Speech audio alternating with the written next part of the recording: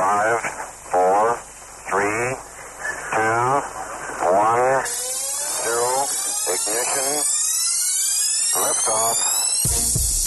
Hey everybody, I'm Brian Clapp, VP of Content and Engaged Learning for WorkinSports.com, and this is the Work in Sports Podcast. All right, a quick recap of the past few weeks' shows. They've been awesome. If you haven't listened, go back and check out Raleigh Ann Gray, my good friend who is the CEO of Must Love Sports and Senior Director of Athlete Exchange for Wasserman, Melissa Silberman, who's the Atlanta Hawks Director of Partnership Activation, Amina Solomon, who is the Player Personnel Coordinator for the Philadelphia Eagles, and Nita Srikanth, who is the COO of Influencer, which is this really cool sports tech content student-athlete focused app. I just noticed as I was reading it that it's been Ladies' Night on the Work in Sports Podcast for the last month, which is really cool. I love that. That was not even intentional. Kevin Brown is going to break that string because he's coming up later this week. Kevin is the Director of Community Relations for the Detroit Red Wings and Director of the Detroit Red Wings Foundation. Detroit Red Wings. Detroit Red Wings Foundation. I'm not editing that out. That stays. Super cool guy. I learned a lot about the power of community relations from our conversation, and I know you will really like it. So that's coming up on Wednesday. We're also getting all of our fall semester sports curriculums up and running. For those of you who don't know, we have an online sports career game plan program. It has over 120 pages of content, 30 and more videos, downloadable worksheets, audio files, and more. Our program is used by sports management majors all across the country. Grand Canyon University, University of Florida, Ball State, University of Findlay, Fontbonne University, Dubuque, many, many, many more. And if you're a professor who's listening, this program is available to you too. It teaches the strategies and tactics to get hired in sports. It's a textbook that is modern and agile and is continually being updated with more information. And it includes this really, really, really, really, really, really cool benefit for all your students, which I'm not going to talk about here. You have to talk to me about it. So if you're a professor listening and you want to have a demo and see what it's like, see if the things we're teaching are going to be of value to your students, I know that they will be, reach out to me. From the feedback we've received from students, it's life-changing. It's really made a huge difference to them. And if you like the content we share in this podcast, the sports career game plan is a whole nother level. If you're interested in learning more or seeing a demo, just email me, bclapp@workinsports.com. If you're a student, push your professor to learn more about our program. Your goal is to get a job after college, and we are going to teach you how. All right, on to today. Before we get into today's question, actually, I have another tangent I want to get into. It's a request for all of you. I need more podcasts to listen to personally. Now, here are the rules.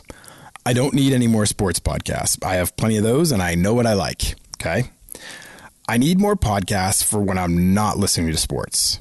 Now, I don't need political podcasts. I have a few I listen to and I respect, and it helps me learn, and I'm well covered there.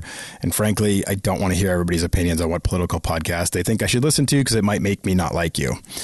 I really like well-produced professional podcasts that tell a story over 6 to 10 episode arc. So examples of this, Winds of Change is a really cool one, which was a story about the CIA possibly producing the hit song from the 80s, Wind of Change by the Scorpions. And it was they were using it as propaganda in a way to help Russian influence. To change Russian influence. And it was really super cool. The Clearing is a good one. The Catch and Kill podcast, which is about the cover up of Harvey Weinstein and how the story eventually got out and saw the light of day. And the granddaddy of them all, Serial. So if you have suggestions in this realm, please help me. I'm struggling to find some new ones to listen to, and I'm a binge podcast listener. Also, if you have any interview style shows that you like that are like ours, that are like mine, but not necessarily related to sports or sports careers, let me know those too, because I'm always trying to improve my questioning and techniques. I feel like I'm always changing in that regard. So to hear other people that are really good at it is always helpful. I listen to Howard Stern a lot to hear his interviewing techniques, and I pick up tips there. So I can pick up tips everywhere. So I'm looking for smart, insightful podcasts. If you have a suggestion to hook to you, please let me know. I'm a content junkie and I like to learn. The best way to let me know is to jump over to our private Facebook group. Search for the Work in Sports Podcast on Facebook answer a few questions so I know you are real. Everybody who doesn't answer the questions, I don't let you in. I hope you're noticing that. Anyway, let me know what you like and are listening to right now. I'll start the thread over there and you can all share what you're listening to. Okay, now to today's question from John in Los Angeles. And I'll be honest, it's a subject I don't really like very much, but is essential. This is John speaking. Hi, Brian. I've recently graduated, and while the world is turned upside down a bit right now, I am lucky to be in the midst of interviewing with 2 companies. Your advice over the years has really, really helped me. I wouldn't be where I am right now, feeling like success has arrived without your help. My question is simple. I think both companies are going to offer me positions this week. How do I negotiate to get the best deal for myself and my future? John, thanks for the kind words, and I'm thrilled to know I helped. Even if it's just 1%, I'm really glad to be a part of your story and your journey, so thank you for that. The words matter. Negotiation is so incredibly important, but it's also awkward and difficult for everyone. So before we get into the best practices and some of the tactics you can use, I want everyone listening to recognize you are venturing into an area that many, many people are afraid to even travel into. It is difficult to negotiate on your own behalf. So take it easy on yourself as you traverse this awkward but essential path. You will get better at it over time and more confident in your worth and value to an organization. Your leverage will change over time. You'll understand it, you'll lean into it, and you'll get better. It is tough as a person new to the workforce, but it is still a skill you should develop and embrace because it can make a huge difference in your lifetime of earning. Everything salary related from this point forward will build off your career starting point. No pressure. All right, no pressure there. Hey, it's just my whole entire life of earning. No, but seriously, we're going to make this simple. At the beginning, it's important to lean into best practices. Okay, so we're going to give you some of those and then let you fly like a birdie off into your negotiation world. Okay, number 1. The negotiation starts way, way, way before you talk about money. Okay, most people think there are phases of the interview where I prove myself and I get the job and then we negotiate. The truth is, negotiation starts way before that. Okay. I was in a session last week with students from Syracuse. It was about 70 young professionals, and we had a great hour-plus session. Awesome. Really, really enjoyed it. One of the students asked, what is the biggest mistake you see people make in the interview process? Really good question, right? I covered a lot of subjects, had a lot of different answers, because as you guys well know, I always seem to have 10 answers when people ask for just one. I like to give a lot of information because there's a lot of answers to it. But anyway, one of the primary pieces of advice was that people try often. They try so hard to remain quote unquote professional that they fail to show excitement or passion. And it is okay to show enthusiasm and excitement about the role. Matter of fact, I encourage it. Okay. It's a human being that is hiring you and they want to feel like you want this job. So giving off that aura is important. Being super buttoned up and professional is less important, especially when you're first getting started in your career. Now, why do I bring this up in this negotiation concept? Because in the interview process, if you are likable, passionate, enthusiastic, and show off your skills, you are the type of person that someone will fight for hiring. When you are interviewing with somebody else on the other side of that table and you make them like you present the right energy and enthusiasm, they become your advocate in the organization. Okay, so let's go through this again. If you're interviewing with me, for example, and we connect on all levels, and I really like you, and I am sold on your being the match that I need, I can see myself working with you and know you have the skills. I am now your advocate in the building. I am the one that is going to sell you to everyone else.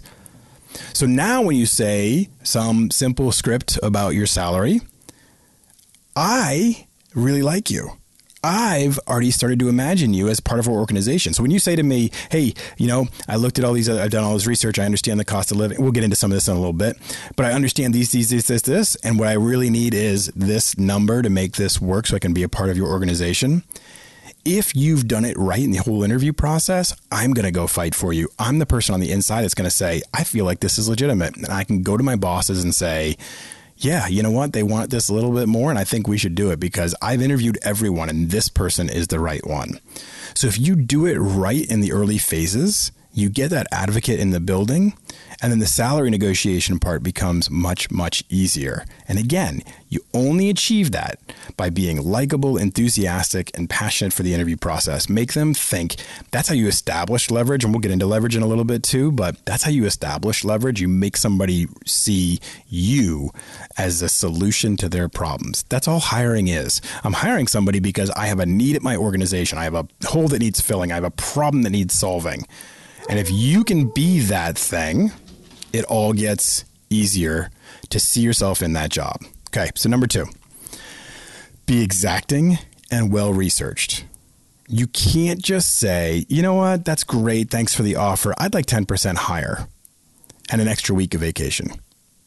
That's not good enough. You need a reason, you need a story, and you need market research. You have to be able to articulate why an increase in salary or benefits makes sense and is justified.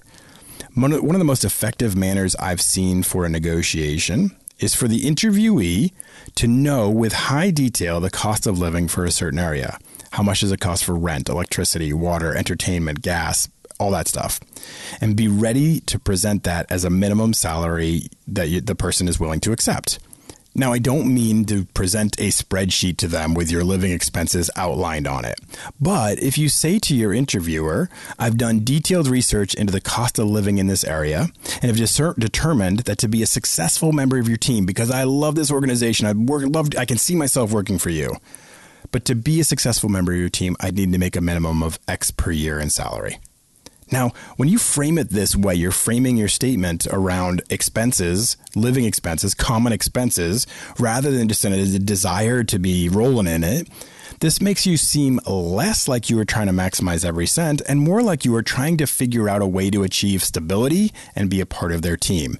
That's mature, that's reasonable, that's justified. Okay? If you go at it from that way, you can honestly often get what you need. Number 3. Don't tell me everyone else who wants to hire you. Like, seriously, that is the most played out technique, and it drives me crazy. Okay, so let me give an example. Some people try to force the idea of leverage. They think if they spill out everyone they've ever interviewed with, that'll make company X pony up more to get them. Right? So person X that's interviewing with me is like, oh, well, I've got other offers from, Nike and ESPN and Big Ten Network. So what is it that you're going to do to make me worthwhile to choose your company? Now, that to me is overplaying your hand. If somebody says that to me, I don't fall into the trap. And the reason I call it a trap is because this person fits into one of 2 categories. Number 1, they really want to work at one of the other companies. We're trying to get me to increase my offer so they can leverage it against the other company, right? So Nike, for example, offered them some really terrible salary, some base salary because they don't have to hire them. And if I come back and say, oh yeah, man, I want you, I'll give you 10, I'll give you way above what Nike's offering. Well, then they can go back to Nike and say, oh, well, Brian over here offered me X amount of money. I'm sorry, I'm not going to be your negotiating tool. I'm not going to allow you to use me as leverage. So I don't really play into that trap. Or number 2, they don't really want this job. And sorry, I don't want to hire someone who doesn't really want to be here. So if somebody's just listing off like every job that's ever been offered to them and the different companies that want them, that's not exactly enticing. That does not really sell you. My advice in this situation when you're negotiating is to say that you want to make it work with this company, that you're excited about the direction. You could see yourself growing and thriving within this team, and then articulate why you want, need, deserve a higher salary. Don't just start listing off all these names that, well, how are you going to beat this offer? How are you going to beat that? I'm so wanted. Everybody wants me. That's really the wrong way to start off a relationship. Make them know that you are interested in their position and articulate a reason why you want, need, and deserve a higher salary. Now, if you want to leverage one offer, well, be specific about it. If you said something to the person you're negotiating with, I have an offer on the table from another company and they've offered me X in base salary. I want to work for your organization. If you can match that base salary, I'm in. Now, that is a much more effective technique than trying to look like the big boss in command and in demand. Humility plays, and making it clear you want to work with this company and aren't just using them for leverage. It's very important.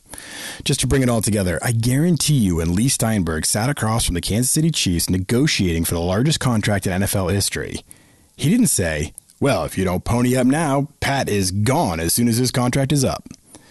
I'm sure he said, and I know this because I've talked with him about his negotiating technique, Pat wants to play here for the rest of his career. He wants to win more Super Bowls in Kansas City. So let's make a deal that wraps him up for life and makes sense for all parties. That is a more effective technique. It works. It doesn't mean you accept less. Clearly, Pat Mahomes did not accept less. But it sends the message, I want to be here. And that tends to open people up to solutions rather than being defensive. Number 4, be flexible in your needs and wants. You have to understand the company you are negotiating with and the larger macroeconomic pressures. What's happening in their world and their sector of the industry? Do you know what's happening with their business? Are they thriving? Are they struggling? Is the industry or sector as a whole slowing down or trending up? Knowing this can help you pivot. So if you ask for a higher salary and they balk, it may just mean that they can't do that right then. So pivot. Maybe there's a chance for equity. If you want to be there and it's a good job for you, come off the salary bump and ask for more vacation, a gym membership, higher 401k contribution, or equity, like I said. Other things can equate to great long-term value, and they may be more amenable to those things. It may be easier for them as an organization to get there. So like one other suggestion, if it's a big organization, know what other companies they own. If you worked at Turner Sports in the 1990s, they owned the Atlanta Braves. So you could negotiate for Braves tickets. There's things you could do to make it all come together. And remember that a job offer includes more than just salary. Components. There are other components other than salary. Number 5, don't fight over everything. Negotiate for things that are important to you. But don't just negotiate because you took a class on negotiating and you want to put that skill to work. If you're fighting over every last detail of your job, the message that sends is that you will be a problem employee. If you are literally fighting over every single little component argumentatively, they're going to start to regret their interest in you and pull back from the offer at all and be like, okay, good, we're done here. We're not going to meet your demands. See ya. Right? If you're that kind of a person, it sends the wrong message. Pick and choose, be choosy, and focus in on what really makes a difference for you. Don't just become a fighter. Negotiate with intention. Number 6, understand where your leverage is. When you're a seasoned employee with lots of experience and a skill set that perfectly matches a job, your leverage is obvious. It's you. Your match, your value. The employer sees you as a solution for their needs. You are a proven commodity. You are proof of concept. You've got it done out there. You solve their problem. They want you. Your leverage is obvious, right? They see it as their world is harder without you and easier with you, so they're willing to pay for that. Earlier in your career, your leverage is a little bit different. It's smaller, but it does exist. And it goes back to my first point about being likable. If you are likable, skilled, and passionate in the interview process, and I'm serious, they really like you, the idea of losing you as a person in their culture is your leverage. They don't want to go back out and find someone else they like. They don't want to start all over again. They're so close to the finish line. Going back to the beginning of the process stinks. They want to hire you and move on to training and onboarding and getting you into their culture. They want to get closer to solving the problem you are there to fill. Now, this style of leverage isn't as strong as other points of leverage. Like later on in your career, you may be able to go 20 to 25% above their offer because you have extreme leverage, right? They need you. You're the expert in this thing. But in this instance, if you have played this the right way and you've mastered all phases of the interview process, it can be effective having a little bit of leverage based on your likability, as long as you aren't too greedy. Stay within 5 to 10% of their offer, and you'll make it hard for them to say no. It's just close enough. It's like you're playing poker, and if you make a high over-the-top crazy bet, you'll see everybody fold because they're like, you probably have a killer hand, or it's just not even worth it for me to play along. But if you just nibble a little bit sometimes, if you just give a little bit of a raise, well, then you bring other people along for the ride. They look at it and say, it's worth it for me to keep trying to take a look at this, right? Same thing here. If you're not too greedy and you make a little stab at increasing within 5 to 10% of their offer, generally speaking, they say, that's not too much of a risk for me to take on. I can go to my boss. I can be the advocate for this employee and make this happen. So again, negotiation is one of those techniques none of us really love. It's a hard thing for everyone who tries to get into it, but it can be very important for your long-term growth potential and can set you up for success if you do it the right way. So thanks for the question, John. Thanks for really being a part of everything we're trying to create as part of the show. Thank you for being our audience, our guests, our subscribers, our people who go out there and rate and review all of our content. Thank you all. You mean the world to me. If you listen on Wednesday to Kevin Brown's interview, I think you'll be extremely excited by it because it's a really cool interview. And we'll just keep churning out great content and answering your questions. Join our private Facebook group, connect with me on LinkedIn, ask your questions. I want to know what you guys want to know, and then I'll share my insight into all that as best I can. Thanks for listening, everybody. Stay safe out there and keep wearing your mask forever. Never take it off, ever. Go to sleep with it. I'm being sarcastic, but wear your mask. Bye.